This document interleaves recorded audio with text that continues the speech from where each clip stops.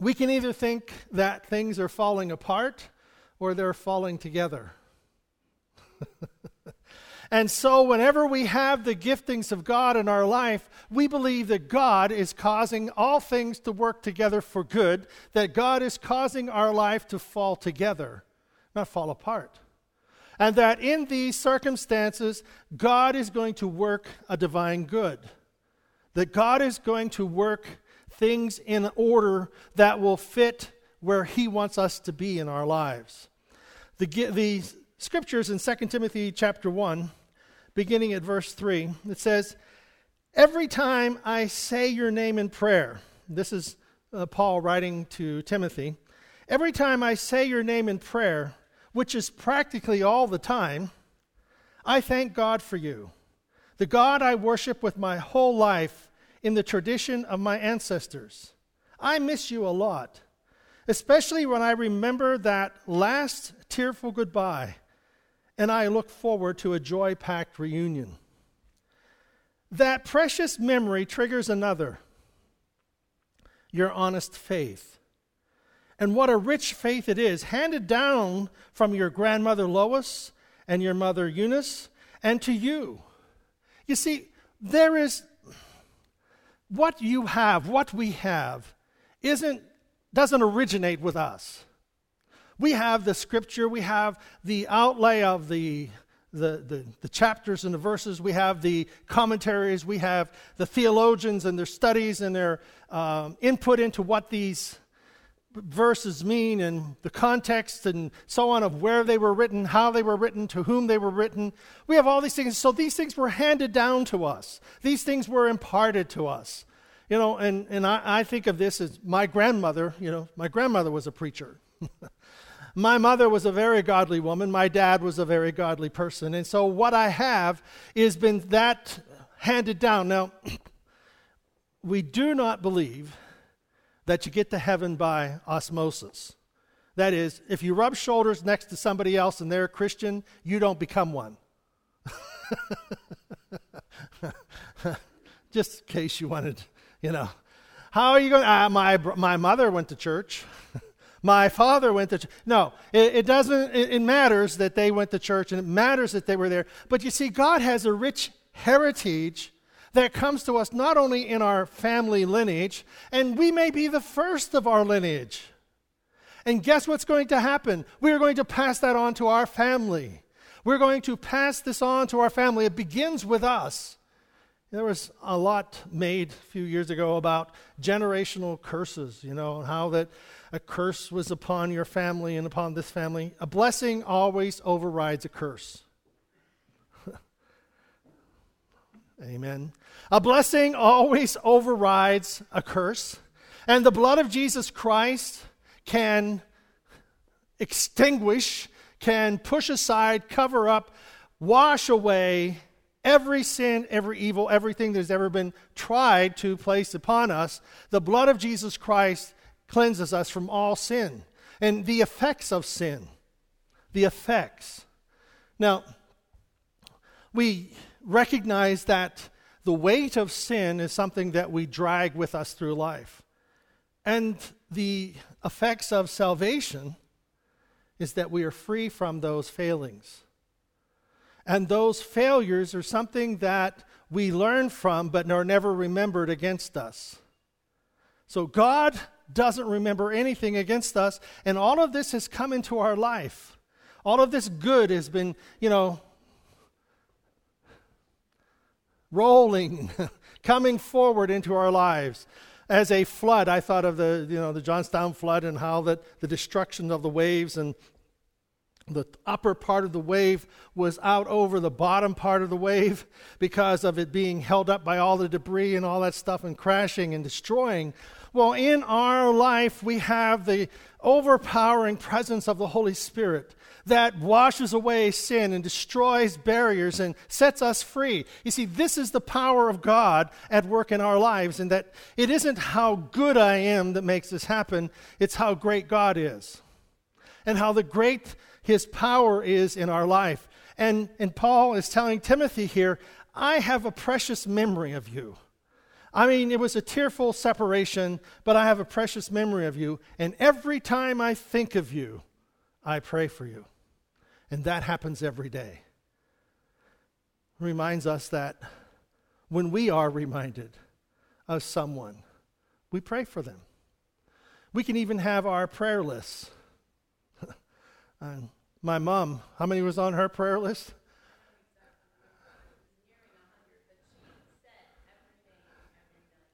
She had 100 people, and she couldn't read. I mean, she couldn't see anymore. So she went through every night. She laid on her bed, and she started with and went through every person every night, over 100 names. Well, yeah, she would kneel by her bed, or when she wasn't able to get up anymore, she would lay in bed. But she still never stopped praying for all those people every night. And so this is a type of heritage that we have to pass on to others, to pass on to our children and our neighbors and our grandchildren and whoever they may be, that we have this heritage that we pray for them. And our prayers, the effectual fervent prayer of the righteous, has great influence. You see, it isn't that we have the influence, God in us. He owns us. We've given him this place, and we are allowing his Spirit to quicken our spirit to touch the lives of others by what we say, by how we pray. And just God be with, God help, watch over, keep. God, you know the need. So that precious memory that triggers another, your honest faith, and which is a rich faith it is, handed down from your grandmother. All right. And the special gift of ministry you received when I laid hands on you and prayed. The special gift of ministry. Now, here we have what we would call, for us in our denomination, an ordination service, in which someone would feel or has pursued the call of ministry to go and serve as a pastor or a missionary, that they would come forward. They were, after all their schooling and all the tests and the interviews and everything, come to the final part where they would stand before a congregation and before the presbytery of our denomination, and they would lay hands on them and confer a stole upon them that they would now be officially ordained into the ministry. And it was in that setting, somewhat like that Timothy had received this calling from Paul, and this transference, as it were, of this is opening up the gift that has been bestowed upon you. And I think of it in the context that God had called him to this ministry. God had called Timothy to do this, to be this, and that whenever Paul was praying for him, he was initiating and stirring up and bestowing upon him what God had already laid in his heart. That he had this place of service that Timothy wanted to be, that God wanted him to be, and it was bestowed upon him. And Paul's telling him, and the special gift of ministry you received when I laid hands on you and prayed, keep that ablaze. Keep that ablaze. Do not allow what God has given to you to die out. Keep it ablaze. It's like embers, coals, hot coals. If you don't put fresh wood, new wood on that and stir it up, it will die out. It'll burn itself out. But whenever you keep putting new wood, new combustibles on top of that, it continues to continue, the flame continues. And in our life, there is this blaze of God's Spirit. There is this initiation of continual initiation of what God wants to do every day. It's renewed every day. Every day, God's call upon our life is renewed. It is a sense of direction. It is a sense of where we are going and knowing that God is at work, and how that he confirms this over and over and over again. How that God is at work, and he begins by touching our spirit, down in our heart. God places truths, and he places nuggets, and he places direction and he places things in our life. And then we pray about them. We pray over them. And then we allow God to just move upon us and we begin to go in that direction and see how God is going to take us down this path that he has for us. How God is going to lead us. And I remember last week that the light that God shines upon our path may be only enough light to take one step. But isn't that all we need? Light enough on our path to know where we are stepping. If Sheila were here, we'd tell her, don't step on cats. That's how she broke her leg. Get them cats out of the way. Like to see the path. There's a cat on my path. So we want the light to be able to shine upon our path. David in El Salvador, he was walking down a path and he happened to be talking to me on the radio, on his cell phone. And it's crazy. In El Salvador, you can be out in the most desolate place where very few people, there's no electricity. And, there's very few people have vehicles. And he's talking to us on the cell phone, And he's talking about, and all of a sudden I hear him, oh. And I said, whoa, okay, what happened? Did you fall off a cliff? What happened? David, don't hear anything. He says, oh, it's okay now. I said, what happened? There was this, it's the most poisonous snake in Central America was on the path and I almost stepped on it. And I thought, but God has enough light to shine upon our path for our next step. He saw it, and he wasn't hurt. So we see these things that we are to keep them ablaze.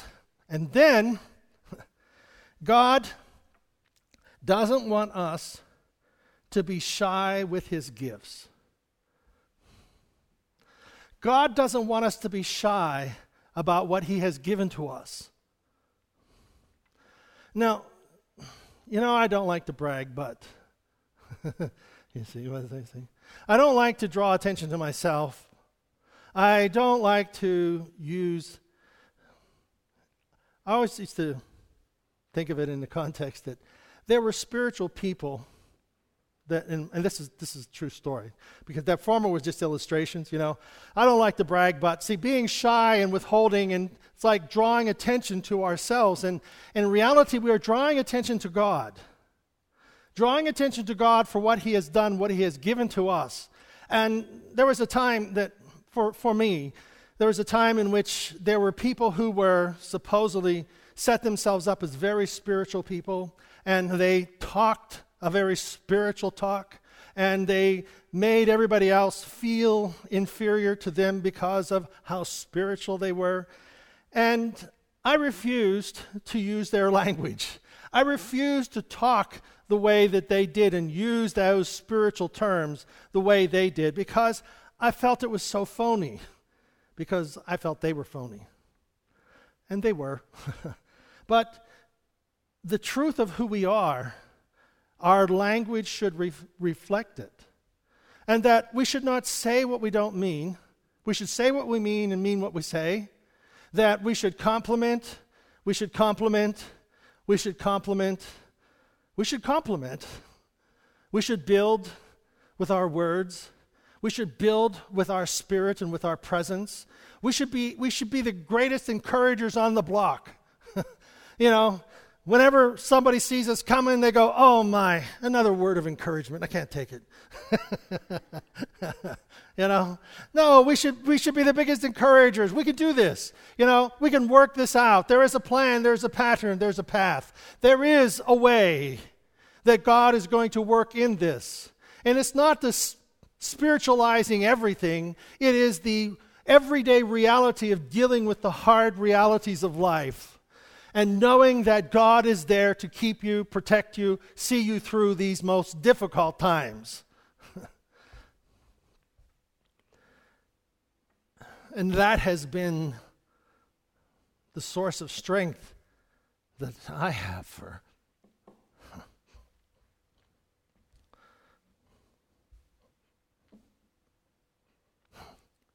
all the people that I serve.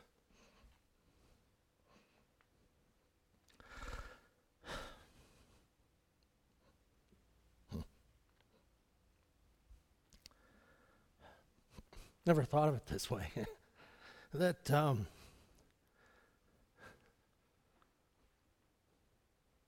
it takes a lot of God to be with dying people every day. It takes a lot to be able to stand there and hold their hand and tell them it's going to be okay when you die. It takes that knowing that God is there and that they are safe here and they will be safe over there. You see, it's not about talking about how we're going to make it happen. It's how that God is going to make it happen in us, in what we do and what we say. Because it's God's Spirit that makes the difference, not our words, and it's not how we say it. It's the anointing behind our words. It's the anointing behind what God is putting in your hearts. It's the anointing behind that still small voice that says that it's going to be good for me and my life and my household. It's going to be good.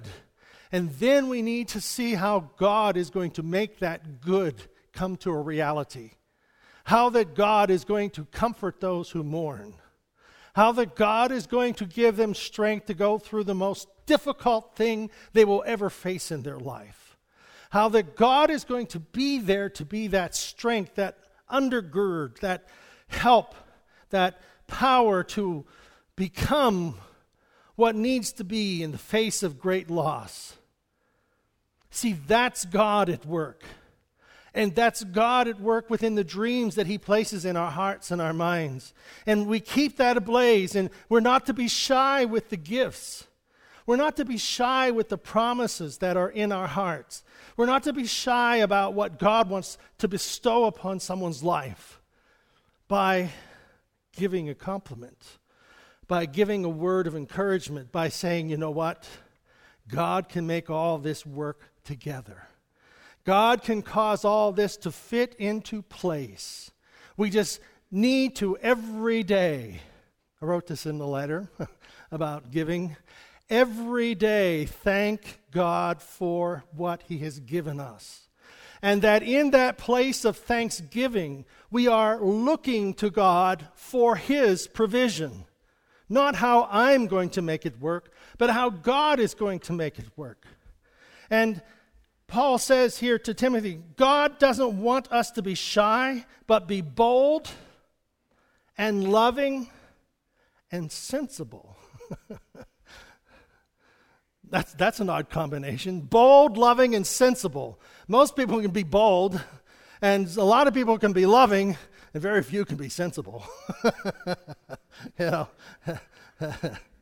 Common sense is an oxymoron. It's not common, and there's no sense in it, you know. And so we find that God has that combination of what God wants to bestow upon us is the combination of His Word, the combination of His Word coming together with life and with problems, with difficulties that are bigger than life. And that there can be a sense about it that I don't understand, but I trust Him and I know that God can help, God can provide, God will empower. That's the sensible power of the Spirit that speaks to our hearts in a way that challenges us to motivate us to go on, to give us the strength to take our next step on the path that He is shining His light on. And I don't know about tomorrow, but I know who holds today.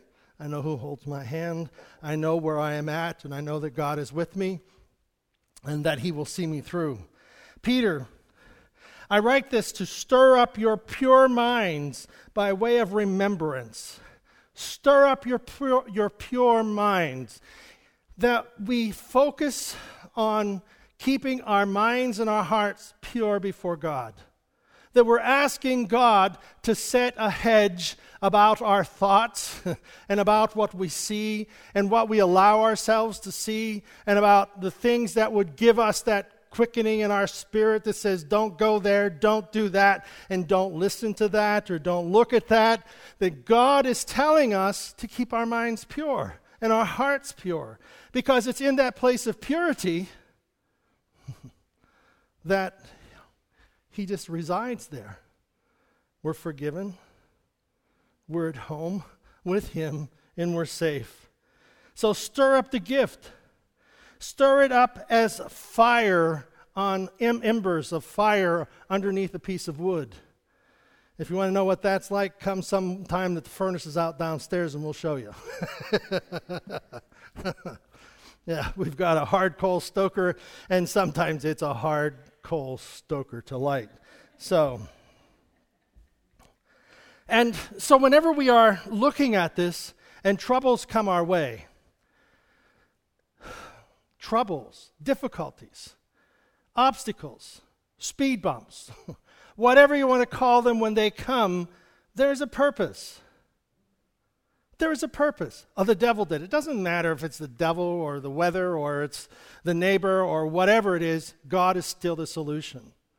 You see, we have the solution to every difficulty. It doesn't matter who originates it. It doesn't matter where it comes from. It matters only that God is the one who's going to solve it. And my relationship with God is what he's going to stir in my heart. He is going to resolve or solve or give us the strength to go through it, around it, or over it. It's going to be done. And he is going to give us that. And so when these problems come,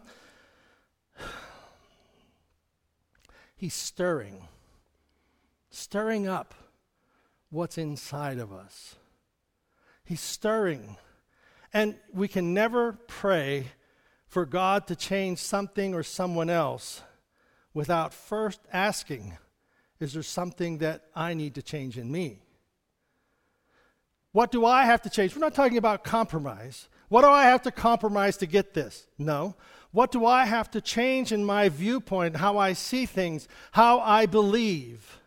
What do I have to change? What revelation does God want to bring to my mind and my heart and my spirit? What revelation does he want to break upon my spirit, upon my heart, about this trouble, this difficulty, this person?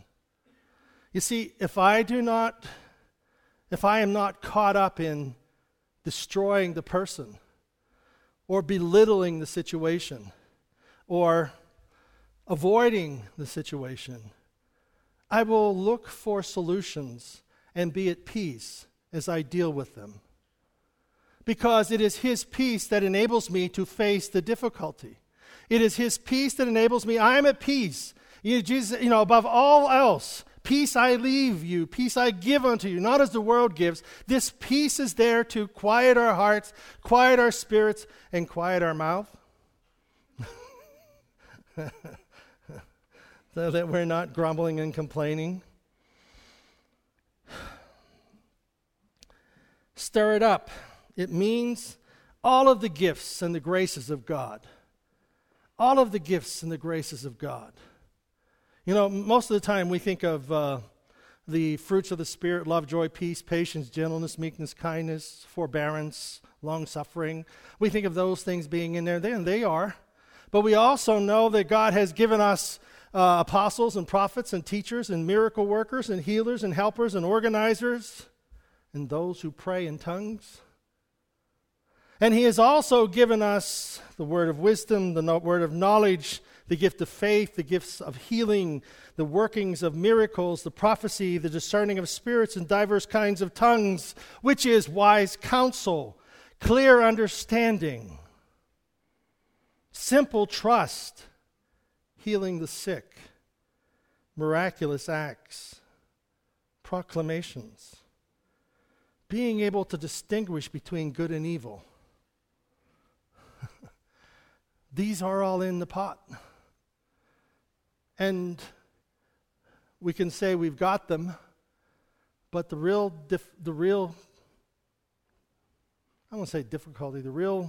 initiative is, how do we use them? How do we use them?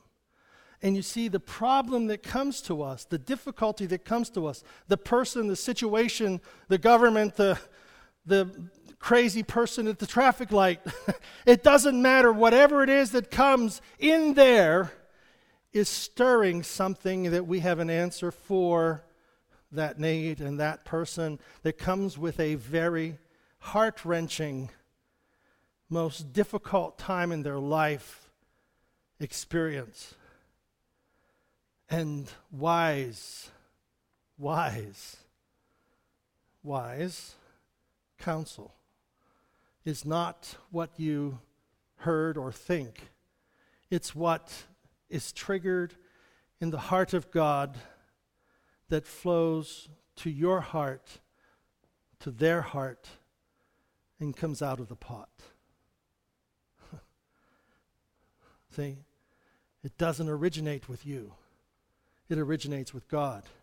It doesn't originate with our thoughts.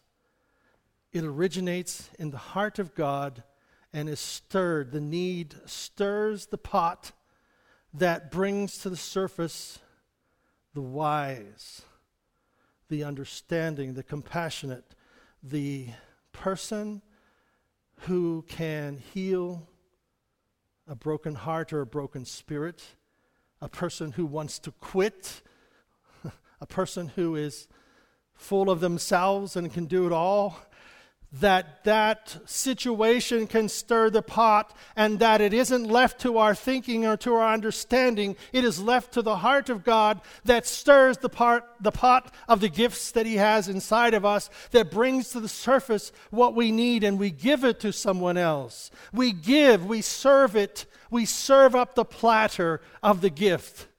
And it is theirs to take or leave behind, but it is God who has brought that to the surface. And it is God who is stirring that in each of our lives. That we all have that ability. We all have that pot. But you know what? We cover it up.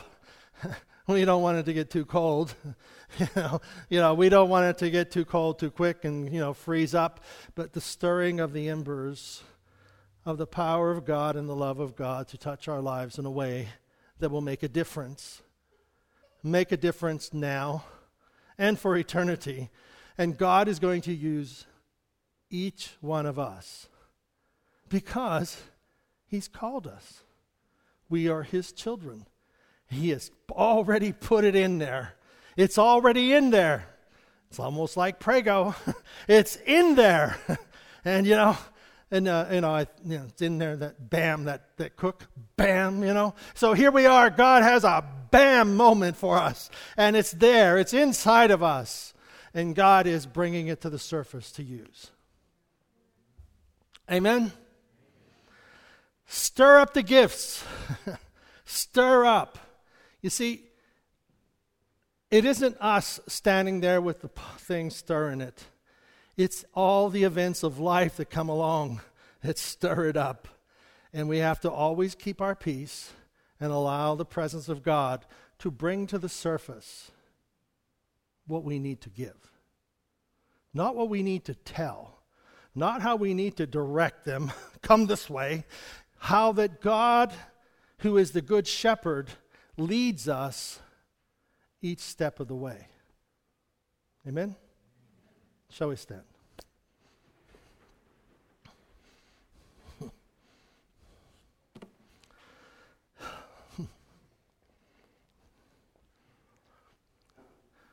Another part that I was going to use, but we are all familiar with it, the story of the talents, the 5, the 3, and the 1, and how that the wise servants who had 5 used them, doubled them. The one who had 3 used them, doubled them. But the one who had 1 hid it. Do not be shy with your talents. Hid. And his excuse was he blamed the giver for being a harsh person. And when we take up the aspect of blaming and grumbling and complaining, we are hiding what God wants to do. Don't hide. Don't blame. But allow ourselves to be open, to be receptive. That God is going to take what we are using and double it and double it. God's in the multiplication business. He multiplies and multiplies. He gives and He gives and He gives again.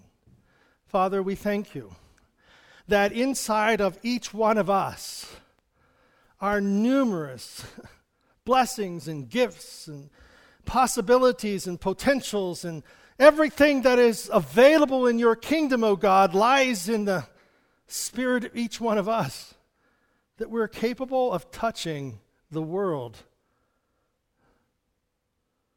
through you, through our prayer, through our gifts. We pray, Lord, that you will help us not to hide from what you've given us, but to be open, to be receptive, to feel your spirit touching our spirit, that we are totally incapable on our own, but we are more than enough in you. So we ask you, Father, to bless us that we might be blessings, to stir our hearts with all the different difficulties, and let us be at peace to bring forth the answer that originates in your heart. We pray this in Jesus' name. And everyone said, amen. That's it. Time to eat.